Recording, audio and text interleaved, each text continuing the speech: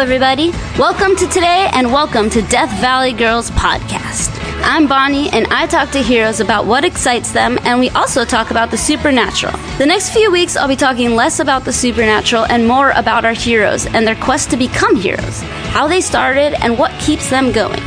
This week's hero is Scott Crawford. Scott is a super prolific music scene documentarian and has recently made the film Salad Days and Cream, America's only rock and roll magazine, a documentary about our favorite music magazine in the whole wide world. Here we talk about what it is like to be shy, but to overcome it because of the power of love of music.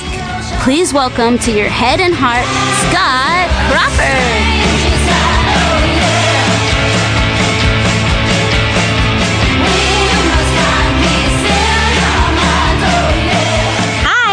Hey, how are you? Good, how are you? I'm hanging in there. Thanks for having me. Thanks so much for being here. Well, first, this is starting, so not before we start. This is the start. I would like to ask you, if you were going to give a business card to anyone, your cosmic business card to describe you, not like your job, but you, and your job or whatever, what would it be? What would your cosmic business card say? Fuck. I didn't know it was going to be that hard. Right off the bat. Do you want an example of what mine would be? I love that question, but yeah, okay. I'd love to hear what yours would be. Musician, paranormal enthusiast, optimisticism, perpetrator, tree liker, and grass and shade lover. Okay, and I like dog that. Lover. Such. Yeah, those are all good things. Yeah. I can relate to all of them. All right, so let's see. My card, it would have to be a pretty big card.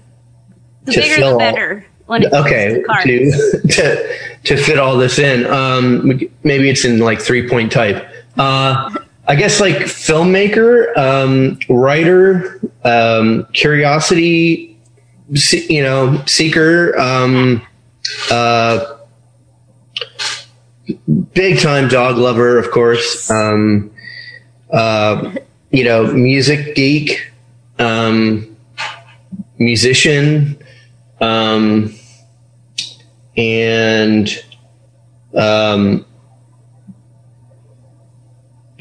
paranormal enthusiast, because it's something I don't know where that came from, but for me, it's everything. I think it comes from, I don't want to show my age too much, but I think it comes from growing up with Sasquatch and Loch Ness Monster.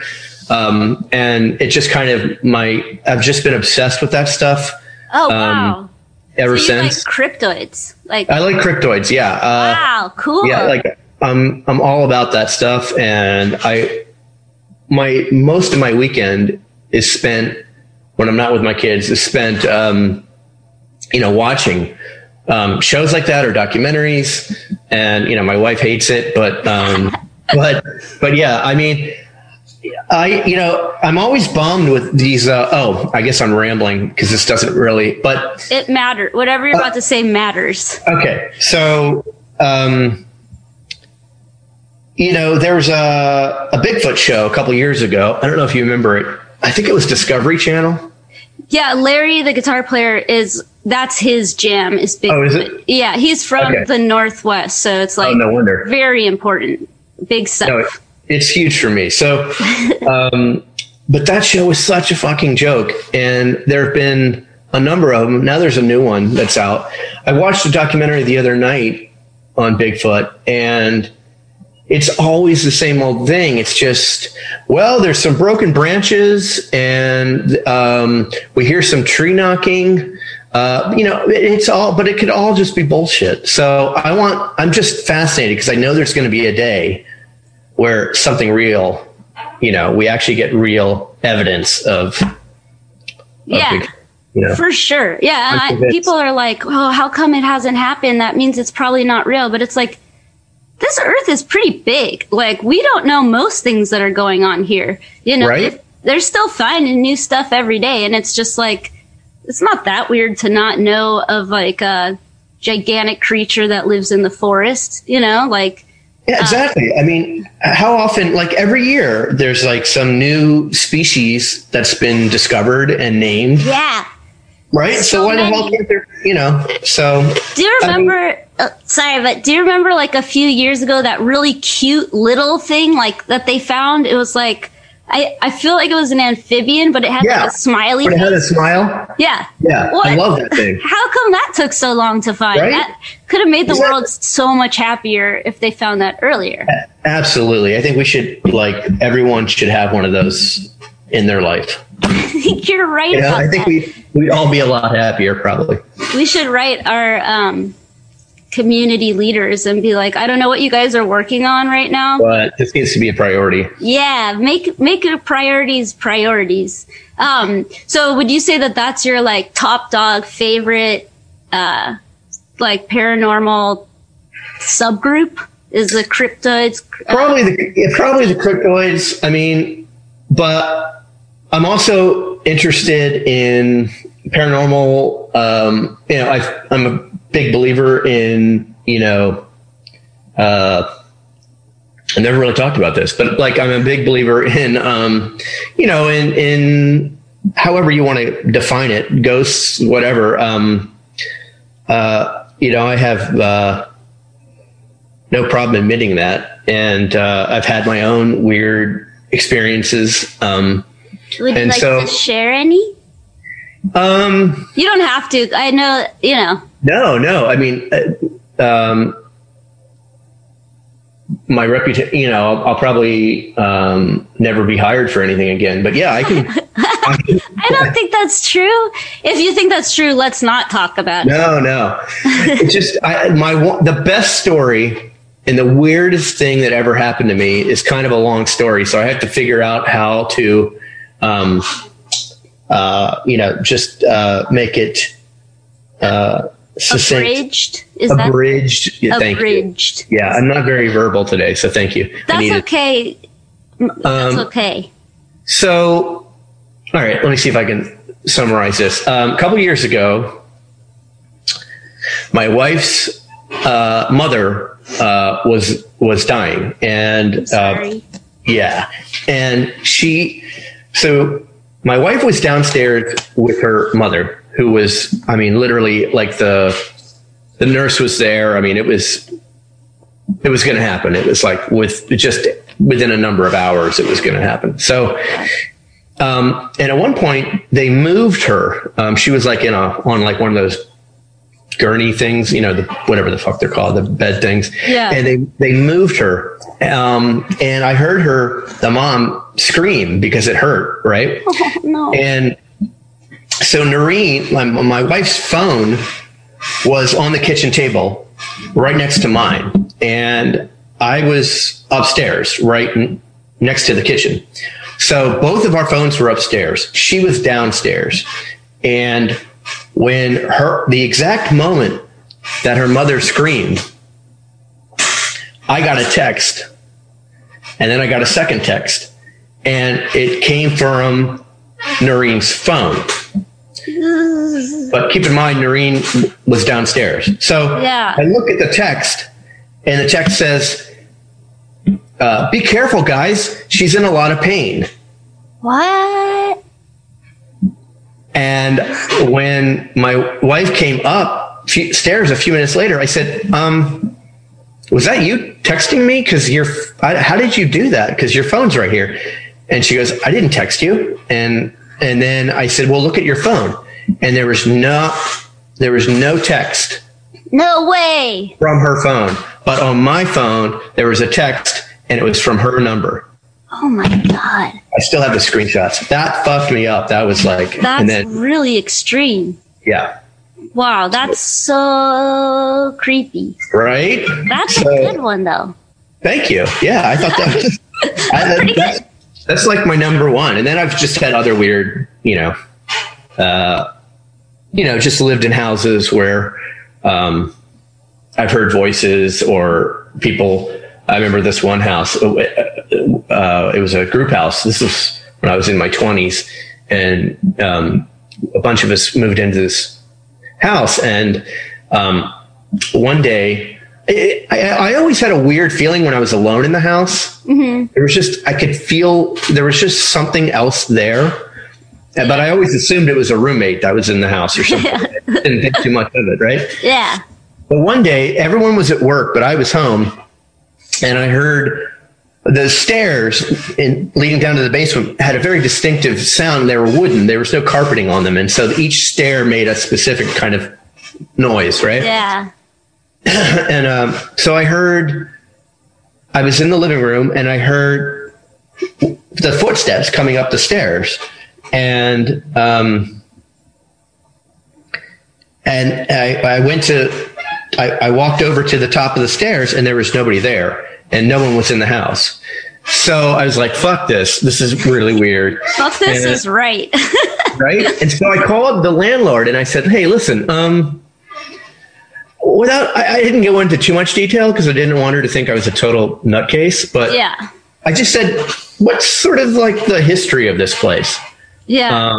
My God, yes. And this is where it gets weird. She said, oh, well, it was an estate sale. I bought it. The previous owner was an older man, and he died in the basement. Oh, Lord. Oh, Lord. Oh, my God. And I said, 2 weeks later, we moved out. Like, really? we were only there for 3 weeks. And she was so pissed off. And I said, I'm sorry, I can't do this. Wow. So the incident is what caused you to move?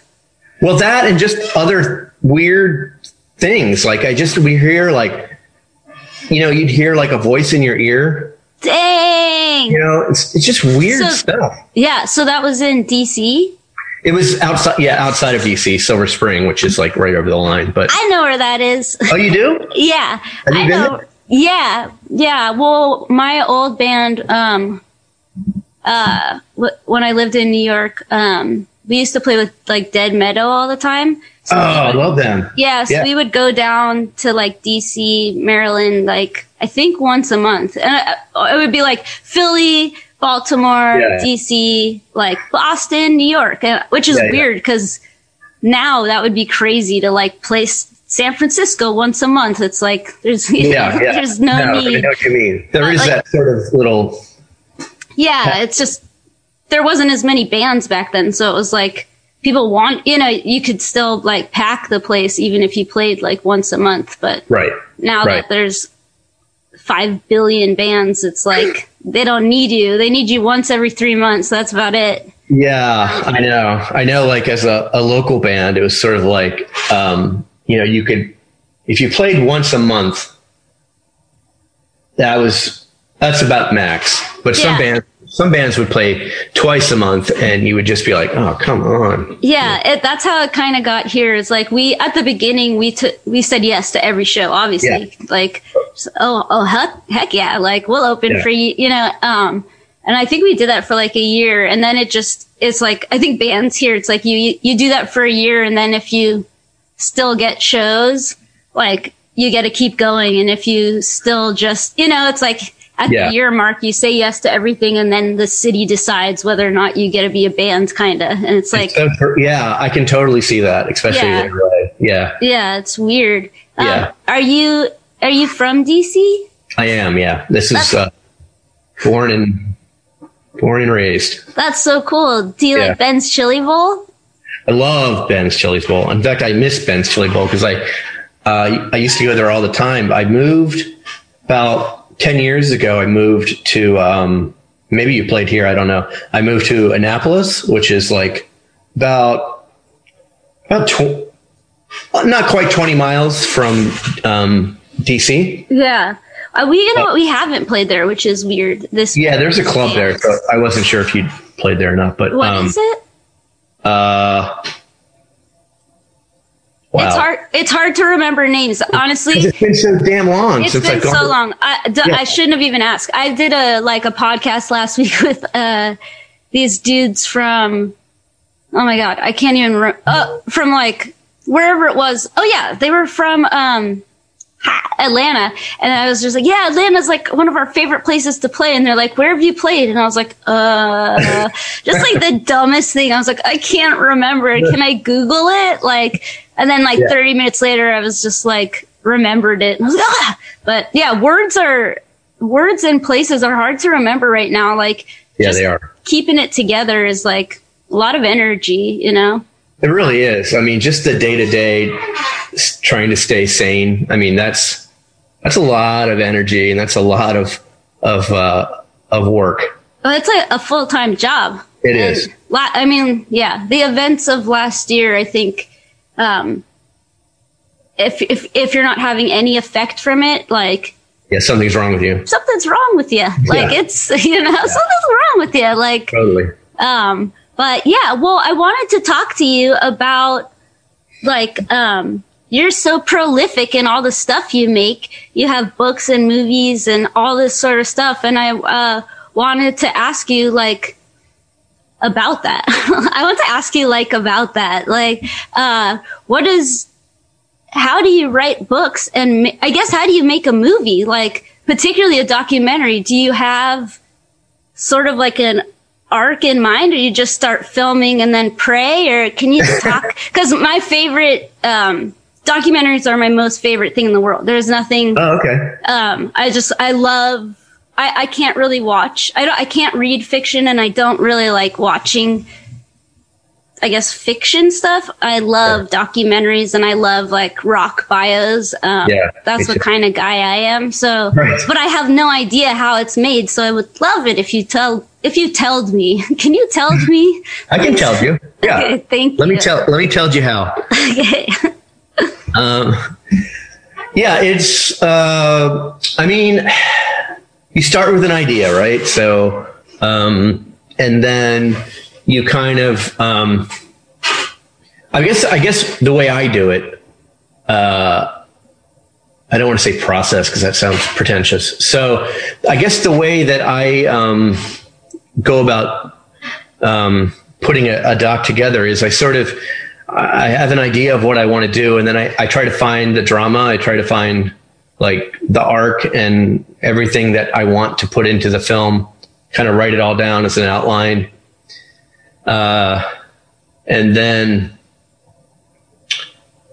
once I start making the film, there's a lot of research that goes into doing it. And, because these are usually done with such, the Cream film was like next level. Like that was, we had a much bigger budget than I've ever had before. Cool. It looks like it, but I don't know anything. Yeah. And so good. Thank you. And there was a lot of people involved in helping me with research and stuff like that. So, but with, Salad Days, it was really Salad Days in a way, because I was trying to make a movie that was about a lot of different things, but one of them was sort of a coming of age movie in a sense for me, because I told the story not entirely from my perspective, but I kind of inserted myself in the film just because, not for vanity, but because I just wanted folks to kind of have context and kind of a better understanding of like, who is this person that made this film? And and when, in that film, there was footage of me that I found at the very end of the editing process of me being interviewed.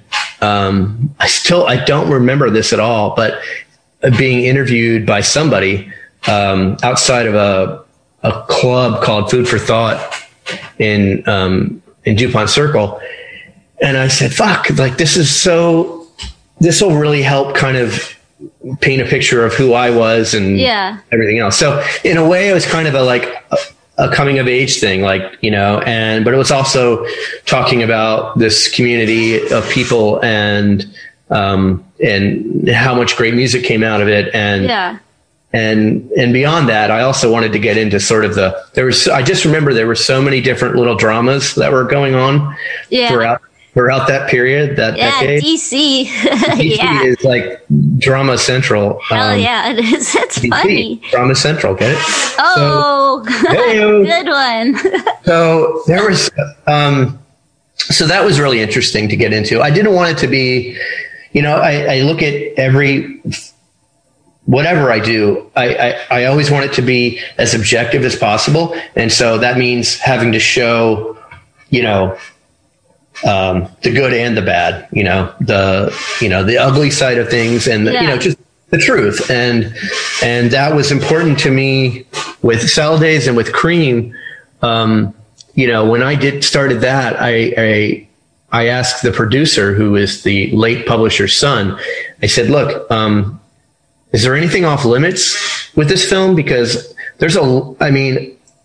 just from being a writer, I had heard a gazillion Cream insanity stories, right?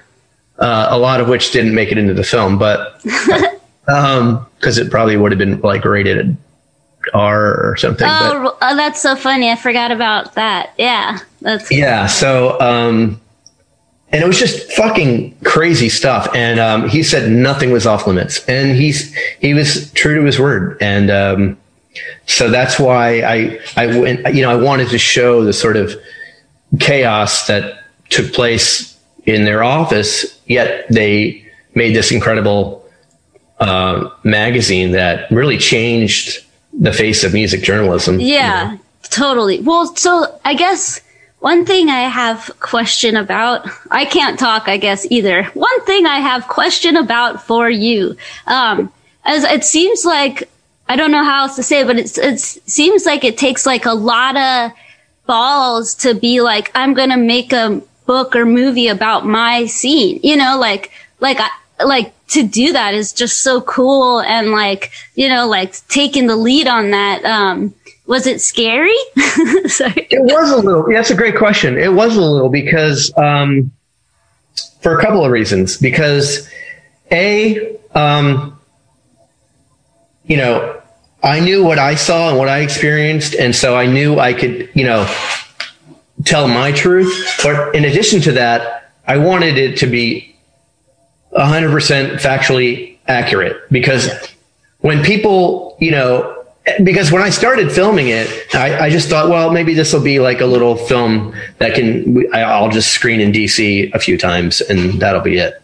So I was kind of thinking about that and just wanting to make sure that whether you like the film or not, you couldn't say, I didn't get that right or that year was off or whatever, So that's where you were safe, is in reporting it correctly. Exactly. And so I worked really hard at getting years correct, and I would fact check and double check, and because everyone's memory is different, Yeah. It's some people will be like, oh yeah, I was at that show in '85 and the Dead Kennedys played, and you're like, well, I was at that show and Dead Kennedys didn't actually play that show.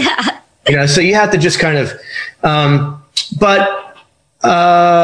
so it was scary for that reason.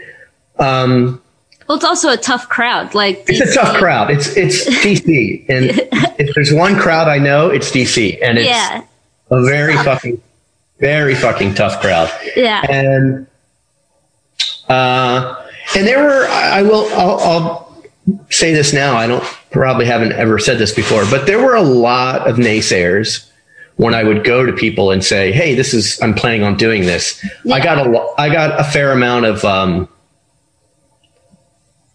let's just say I didn't get a lot of support from certain people that I thought I would, which have then, of course, encouraged me to do it even more. Hell yeah. That's the spirit. I like that kind of storyline. Yeah, it should. That's what it should make you want to do. Not crumble and fall, which is maybe what I would do. Well, no, that's always my first thing. I crumble in a fetal position for a couple days, and then I get Same. and then I come to my senses. But so that was about almost 4 years it took to make that film, and I remember showing it to Ian MacKaye because we really waited a long time before we showed it to him. Yeah. And not that we needed his approval necessarily, but of course you want his approval. Yeah, totally. And he called me and he said, we need to talk. And I went off, because when Ian says we need to talk, it's it's like when your parents say, we need to talk. Yeah. So the next day he came over with it was me and Jim Saw who produced and edited it, and we sat and talked to him for 6 hours. Wow. He had like page after page of notes. Oh, really? Some of which we took and some of which we didn't. And but I in hindsight now, he made it a better film. He really did. His notes were great, and you know, the biggest complaint he had was that there was too much of him. That seems, I right? imagine that. Yeah. And I think he was right. And I think towards the end, I was just like, I couldn't, I was just burnt out, you know? Yeah. And so I think there was more Ian in there than there should have been, but you know, it's easy because Ian is so quotable and always says the right things that help you connect to the next person. And he's just so good at that. Yeah. But, so we ripped it all apart and made it, and then, put it all back together, and it was a way better movie. And that's so cool. Yeah. That's so cool. Oh shit. Can I pause this for a second? My doggy wants to go outside. Oh, of course. Is that okay? Sorry. Yeah. No, mine. Yeah. Hi. Thanks for letting me let the dog out. Absolutely. Yeah, no, I know what that's like. Yeah, my dog right now is still scooting on the carpet. And it's really gross because that usually means she needs to have her anal glands expressed, which if, you know, for you dog owners out there, I'm sure you've had to deal with that at least once. Mine, of course, seems to be every other week, but really? No, I'm kidding. But one time my vet said, "Hey, look, you know, you don't have to keep coming, you know, in here. I can show you how to do this." Yeah. You know? I'm sorry. How often were you going in? Like, how often are you supposed to do it? I guess like twice a year, maybe. Oh, okay, good. Yeah, once or twice a year. Okay, good. And it's not all dogs. It's just bulldogs for some reason seem to have that, which is what I have. Cute. Yeah, but they're, you know, they have a lot of issues, but hey, don't we all? So the doctor was like, "Look, let me just show you. It'll save you money." And I went, "Oh, okay," because I was too embarrassed to say I really don't want to see this. Yeah, totally. I just couldn't. I don't know why. I just was like, "Sure, yeah, I can handle this." So I won't get too into it, but like, so he puts on, you know, 2 white gloves. Just gonna leave that out there, and then he kind of does and he's like, "See, so this is where the last thing I remember him saying is, this is where the anal glands are." Like they put his hands in its butt? Yeah. And the next thing I know, the receptionist is giving me smelling salts because I'm somehow in the bathroom. I had fainted. Oh my God, that is so totally crazy. Fainted. Wait, okay, I have so many questions. One, they have smelling salts? Like that's a typical occurrence there? Is people fainting?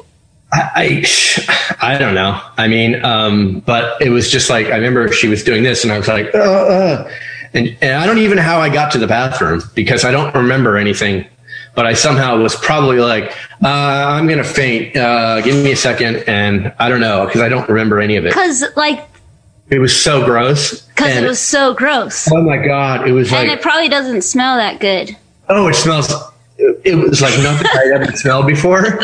And then the white gloves, I'm trying to, once again, give you kind of a visual of when you are putting white gloves into a dog's butt and then pulling the out and then I made the mistake of looking at the glove. And then I was white. They were not white. No. Oh my God. I can't believe it. I think it's worth paying someone else to do that. Absolutely. Are you fucking, yeah. Every time now I go, when they say, oh yeah, we need to do our interview. I'm like, okay, good. I'll be out in the car. Like, yeah. Well, I don't think my dog would let me, like, we hold hands, when we sleep. Like, we're real great best friends, but I'm pretty sure she wouldn't let me anywhere near her butt. Like, I mean, what dog? I don't want to, like, invade that area. I know. It's like, she's a little old lady. Like, you know, and she's really dramatic too. She'll like cry like a second before you step near her, you know. Oh, right. Drama queen. Yeah. Wow. So have you ever fainted before that? Oh yeah. It doesn't take much. Yeah. Really? Well, there hasn't been that many times. I fainted one time when I was I was getting stitches put in. I cut my knee up, and I guess it hit like a artery, and so we stopped bleeding. God. And so I was like, fuck it, I got to go to the hospital. So I went to the emergency room, and they stitched it up. And once again, I made a mistake of watching them do it, and then I just, wow, that's incredible. I'm a total lightweight. Yeah, you don't want me in any kind of like combat situation at all. No. Oh my God, that is so cool. I only ever fainted one time, and I have no idea why, but I like walked into this restaurant to meet my friend, and I like looked at this plate of ravioli, and it looked so good. And then the next thing I know, people were like, "Are you okay? Give her space, give her space." And I was like, I just remember seeing this ravioli and being like, yeah, I'm going to order that. And then just wow, on the ground. That's some powerful ravioli. Yeah. I didn't end up eating the ravioli. But I don't remember what I did get. But so I want to ask you some more questions, if that's okay. Of course. So, to me personally, there's like a few things that are just like staples, Bible, like kind of just the core essence of my musical self. And those things are like, for whatever, maybe it's embarrassing, but it's like, I take it as law is like, Please Kill Me, Cream, and like something else I can't remember right now. But like every word in those things. Oh, and I guess like Decline of Western Civilization. Like to me, those things are like just growing up. It was like that is law. That is the truth. Like, you know, just and so I guess I'm just curious, like how it went from you probably being a huge fan of Cream to you being, and I'm sorry if everybody asks you this, but just to go be like, I'm going to make a movie about this coolest thing and like define, like, I know that's what you did for DC, but like, you know, like how did something outside of your zone, like tell me everything about it, if you don't mind, please. Another good question. When I was a kid, I was like a fanzine kid. I made my own fanzine and I was just one of those kids where I was like completely all in. Like if I was into something, I was just a total dork about it and would have to read everything I could possibly read. And that of course, rules. And of course it's like pre-internet. So all I could do was read other fanzines. And so by reading other fanzines, it's funny because I discovered Cream like backwards because I would read about Cream. People would mention Cream and Lester Bangs in these other fanzines I was reading. And then I went, well, I got to go check this out, of course. So then I started buying all these. There was like a vintage, like an used bookstore, and they had tons of old Creams. So cool. So cool. So jealous. So I bought a bunch of those, and that it just kind of connected all the dots for me. Like, oh, okay, that's why this band sounds like this, because the Stooges, you know, started basically everything in MC5 and, you know, and Detroit. And then it all just kind of made sense. So in a way, making the Cream doc was just kind of a continuation of of Salad Days, because it was like, I knew that, again, it was going to be a story about a community, right? And it was going to be a story about people making something great despite the fact that they weren't on the coasts. They weren't LA. They weren't New York. They made it their own, and they were proud of that. And, you know, that was like they had a chip on their shoulder about it. And so in a way, you know, I knew that, at least in my mind, should make for a compelling story. And of course, knowing all the crazy fucking, you know, stuff that went on in that decade, really, the 70s. Yeah. I mean, it was like a total sex, drugs, rock and roll kind of story. So cool. You know, they're all cool. You know, like all this stuff. I can't even come close to it, you know, to how cool those guys were. And they just made something out of nothing. Yeah. And then eventually became the number 2 magazine, you know, on the newsstands next to Rolling Stone. So, wow. I didn't know that, actually, like, cause it was, like Cream, was something my cousin, when I was like 10, gave me like 50 records and a bunch of Cream magazines. And it was like, I was like, here we go. This is my life now and forever. And it's like, I didn't, you know what I mean? When you're a kid, you don't know if something's like the most popular thing or like, but it didn't seem like it was. It seemed like real, like special and just for me, you know? No, absolutely. I mean, my sister gave me a Cream, because I remember seeing pictures of Kiss. Like, there was always pictures of Kiss, but they were like holding up a magazine or something, so you couldn't see their faces, you know? And, that's so cool. Yeah, so I had an older sister who gave me a few of those. So it started there, but it really, years later is when I really knew and understood what it was that I was reading or seeing. Yeah. And how did you, like, how do you reach out to people? Like you said the producer. Mm-hmm. How do you, like, are you allowed to tell me? Yeah, of course. So my good friend, Jan Huelski, was the senior, she's in the film, and she was the senior editor of Cream.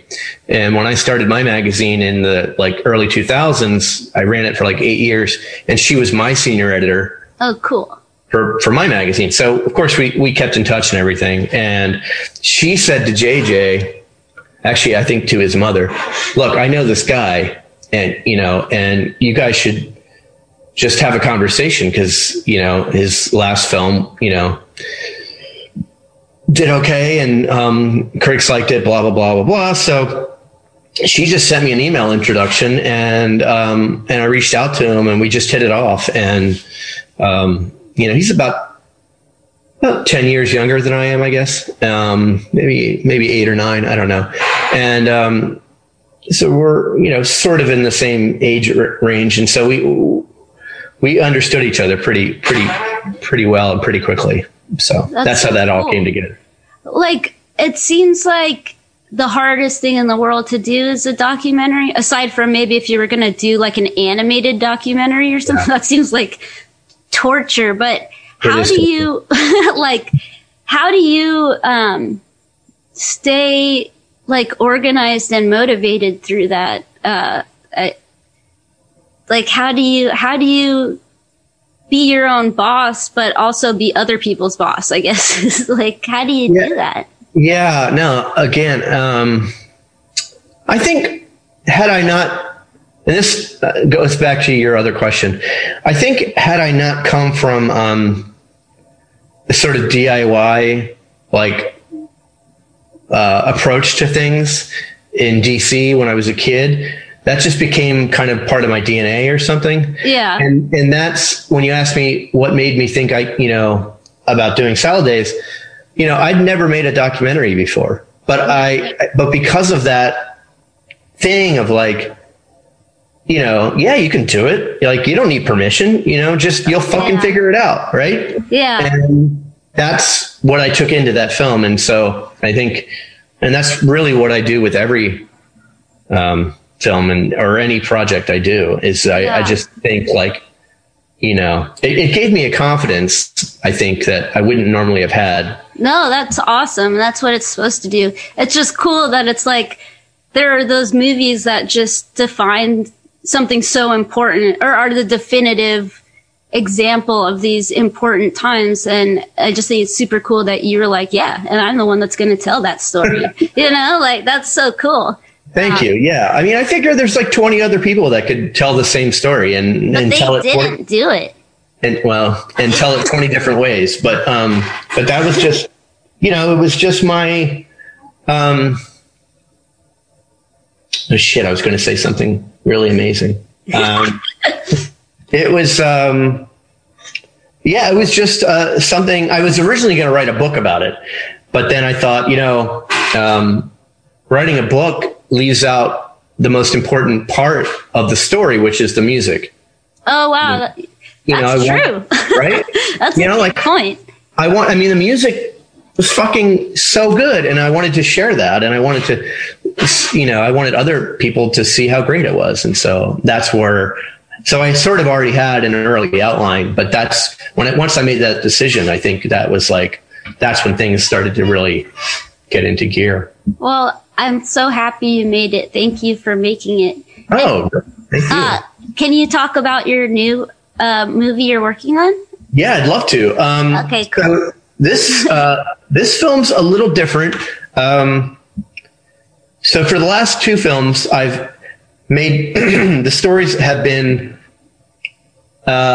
things that have happened in the past, right? So you're telling a story that's looking back at something. And I was really interested in doing something where I was shooting something in the moment and capturing the moment that's happening right now. And so telling us a current story. Is there, sorry to interrupt you, is there, and only to use this word because I can't think, is the process different for this one? Okay. Yeah, definitely. Yeah. Okay.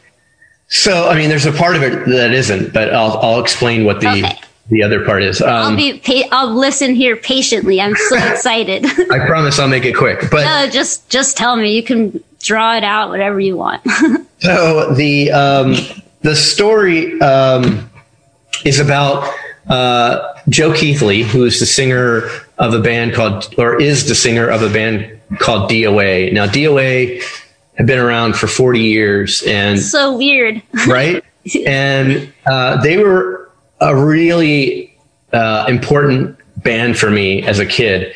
It was like, in the 80s, there was like 4 or 5 big punk bands that could tour and sell places out. And, it was DOA, Circle Jerks, Black Flag, Minor Threat. I'm probably missing somebody, but excuse me. Cool crew. Yeah. And DOA was always on tour, and they were a very political band, but they also had a sense of humor. But I learned a lot about, activism and how you can combine politics and punk rock or music, whatever, and still have it be, they did it in a way where it wasn't preachy. They did it in a way, and that resonated with me because, listening to Crass, let's just face it, it's not that much fun, and because they're very, they have opinions and it's all right there, but it just wasn't really. But you can't listen to that all day, every day. No, it's for certain times. It is, and you don't really walk around like singing their songs in your head. It just doesn't. For me, it just doesn't happen. So anyway, for DOA, they were a political band, they were activists, and they wrote catchy as hell songs.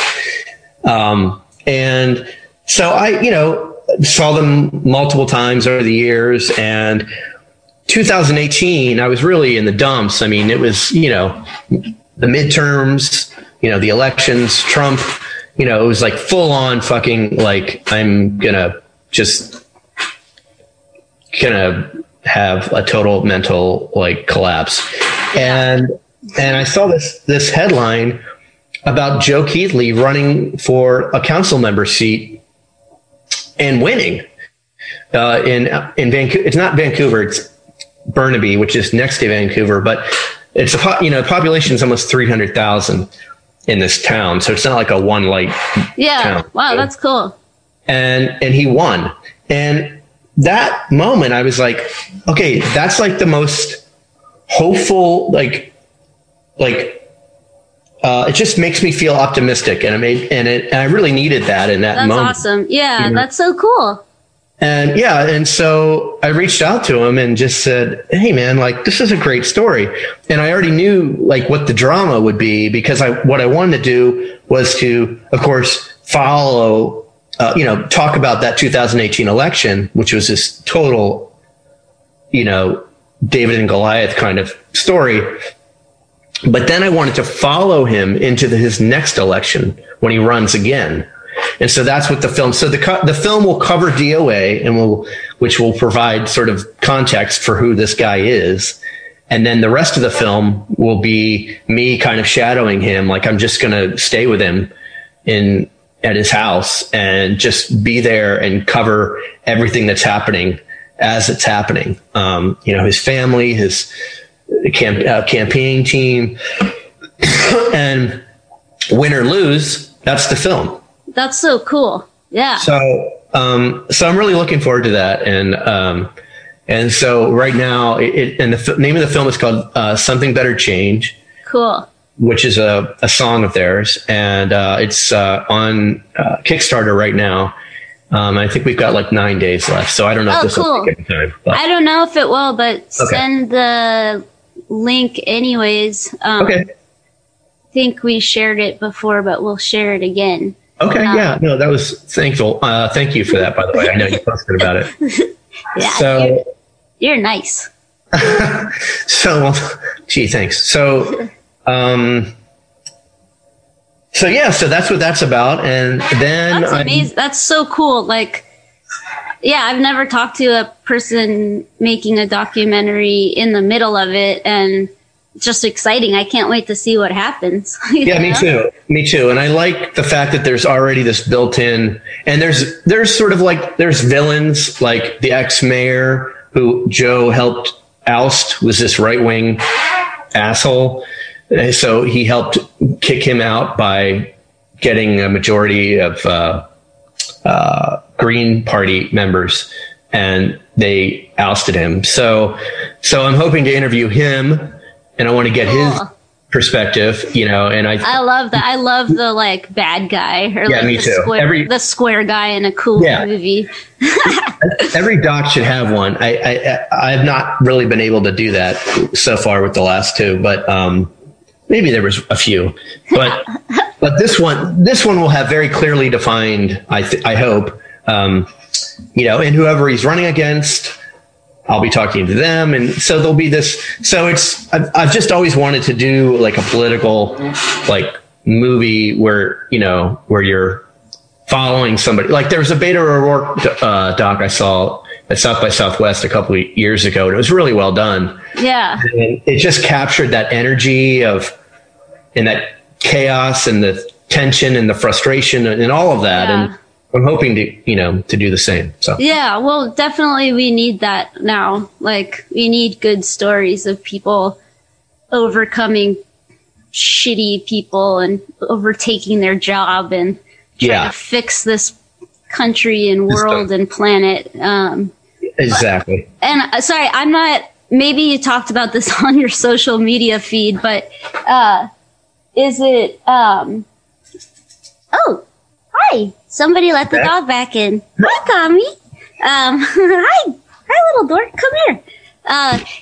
Is it like while you're doing that, are you working on like other things, or is there, what I mean? Like, is that just all consuming? Or how do you, what's your schedule? How do you do your day? How do you, Yeah, I do. There's other things I do. Yeah, I do. Like I help out with other projects. I also work part-time for a city here, like for their municipal channel. the TV channel. Cool. And so I shoot stuff for that, and so I kind of divvy up my day between that and, making PSAs and stuff like that. And then I have other jobs that I do. I just did one for a makeup, like a skincare company. And I did that. And then, I'll do a commercial for like a orthopedic place, just cool. Just stuff to, just bring in some money. And well, if you need any ideas for PSAs, I have a few I'm kicking around in my mind. So I'd love to. Tell me what they are later. Email me or something. Okay. Can I tell you one right now? Yeah, of course. Tell me. This is kind of a big deal. Okay. It won't take too long to explain, but it's heavy stuff. So now this is my first time where we're not on tour. Like for the last 5 years, we've been on tour like every other month or every 2 months, whatever. So I decided to get super fancy, and my best friend got me a plant for my birthday, my first plant ever. And all anybody said about the plant was, don't water it too much. And I was like, okay, that's so easy. I'll just water it once a week. Yeah. So I watered it once a week, and it just like wasn't doing good. And so I watered it a little bit less than once a week, and it every 5 days, and it wasn't happy. And then I was like, maybe I should wait less or longer. So I watered it every 9 days, and it wasn't happy. And the reason why, which is what I need to make a PSA about, is that nobody tells you it's not the amount of times you water it, it's how much water you give it. So I was giving it too much water every time I fed it. And not one person in my entire life has ever said that. And I just think the world needs to know it's not the amount of times you water your plant, it's how much water you give your plant. We got to get the word out.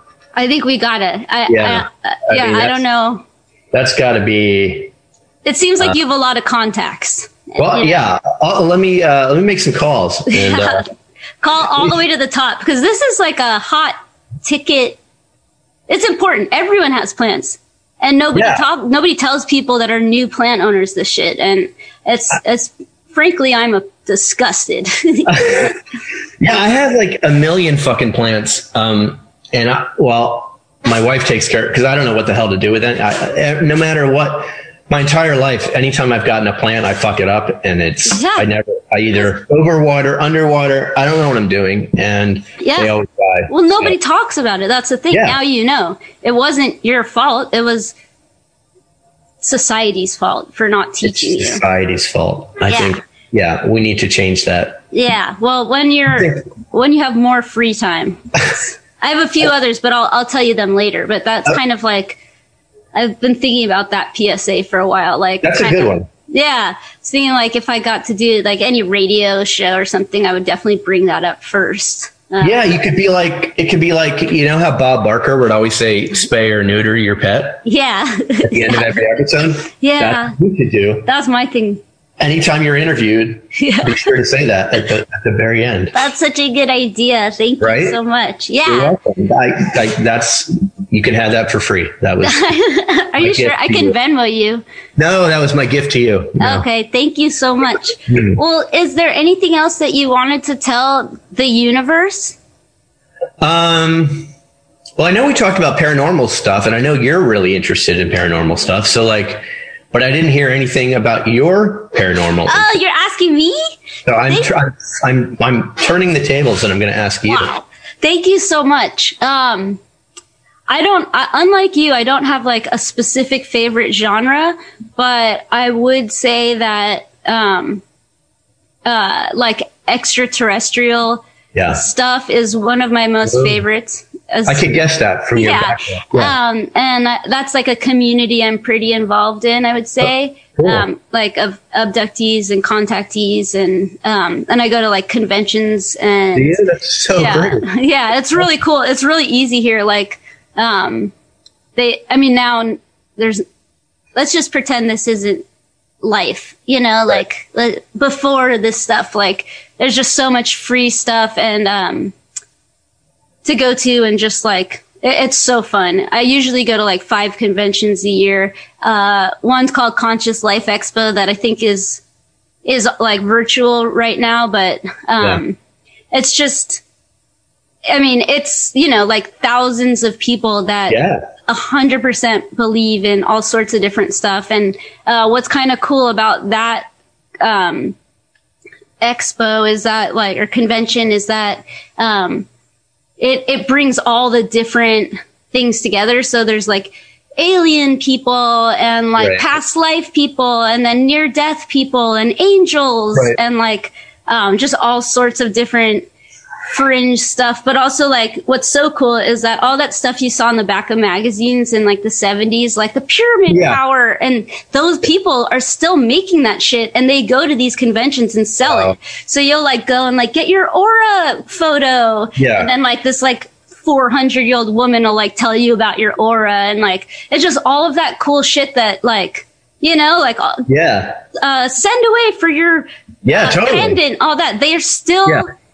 They're still knocking around. So that's really fun. But yeah, I think something that's really important to me, even though I'm not a contactee or an abductee, is there's these millions of people that feel that they are, and like feel like they've been implanted, feel like they've been impregnated, feel like all of these things. And it's just like, I do believe in, aliens 100%, but I also, it doesn't matter. Like, these people believe that, and that they need like support, you know, and, so I just like to be part of that, because it's mainly because it's more fun to believe in stuff than to not believe in it, you know? But yeah, so I'm super into that, and I really like, the amount of paranormal activity that happens to us, like, on tour. Yeah, I bet. Just unbelievable. Like, when we're all together, I mean, we have each other's dreams. Sometimes we dream the same dream at night, like the exact same dream. It's unbelievable. I don't believe it, but it happens, you know, and it's like, maybe it's because we're just traveling all around and going to haunted places and so much stuff, but it's like, it's incredible. I just like really paying attention to like synchronicities, and, you know, maybe we're calling it in because we like are trying to manifest stuff all the time, and, you know, like raise people's energy and make them excited every night. And maybe that opens up a portal to whatever. But it's like, yeah, when you get a group of people that all believe in shit on the road for 5 weeks, like, you're gonna see some stuff. For sure. Yeah. But I love that. I just watched one of the shows I was watching just last week, and it was these twins. What? That had been, and they talked how they'd been abducted several times and impregnated. Yeah. I didn't really understand the pregnancy part, because I think I was like multitasking. I wasn't really. Well, it's extreme. I mean, because I'm like, well, so did you have the baby? Like, how did you know you were pregnant? Like, I didn't get that part. But anyway, no, I'm fascinated by all that shit. Do you know what that show was? It's on Travel Channel. Ooh. On Sundays. Ooh. I love that channel, and I love Sundays. Yeah, totally. And I just can't fucking remember the name of the show. I'll try and look it up and see if I can find it. But there's a lot of great shows on Travel Channel. And let me ask you one thing. Did you ever watch Ghost Adventures?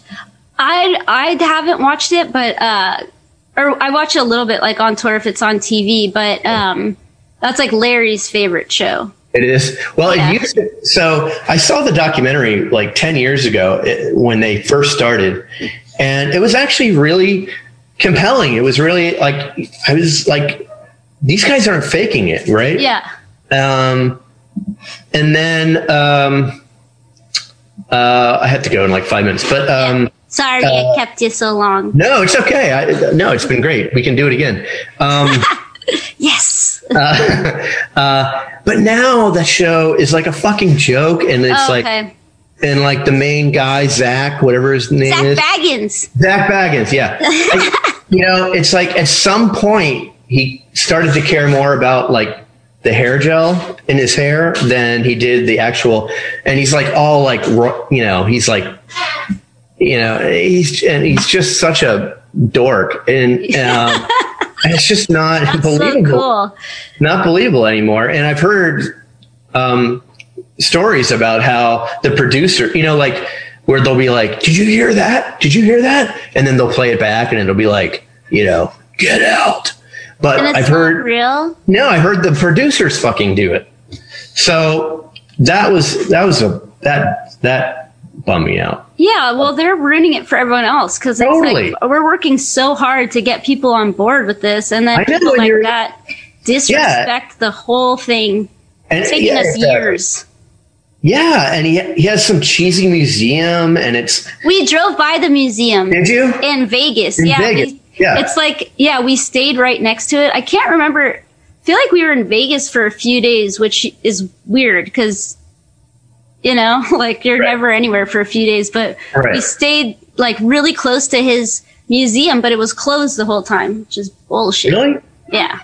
He might have been, maybe he was getting his hair done. Yeah, probably he was. I don't know, but yeah, so he's just, it bums me out because it was always my favorite show until maybe a couple years ago. And that's when the one guy left. And when he left, he basically said, "I'm leaving because this isn't real anymore. They're just making this shit up."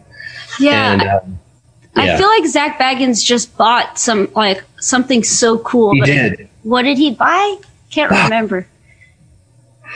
It was something weird. Like it was like somebody's bones or something. It was. I'm gonna have to look that up. Yeah, let me know what it is. It was something so good that I was like, oh. Yeah, I know. All right. Well, that'll be the next episode we do. Okay, let's do another one. But yeah, I'm gonna let you go because you have to go, right? Or do you want to say something?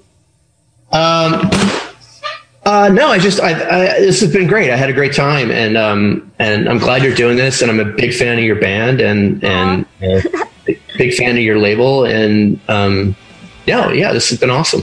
Thank you so much for doing this. I'm a huge fan of yours. We're all huge fans of yours. So thank you. That means a lot. Crazy that you would even talk to us. Of course. But thank you so much, and please stay so safe, and I'll keep you posted about when this gets to come out. Okay, I look forward to it. Okay, bye. All right, take care. Bye-bye. Bye.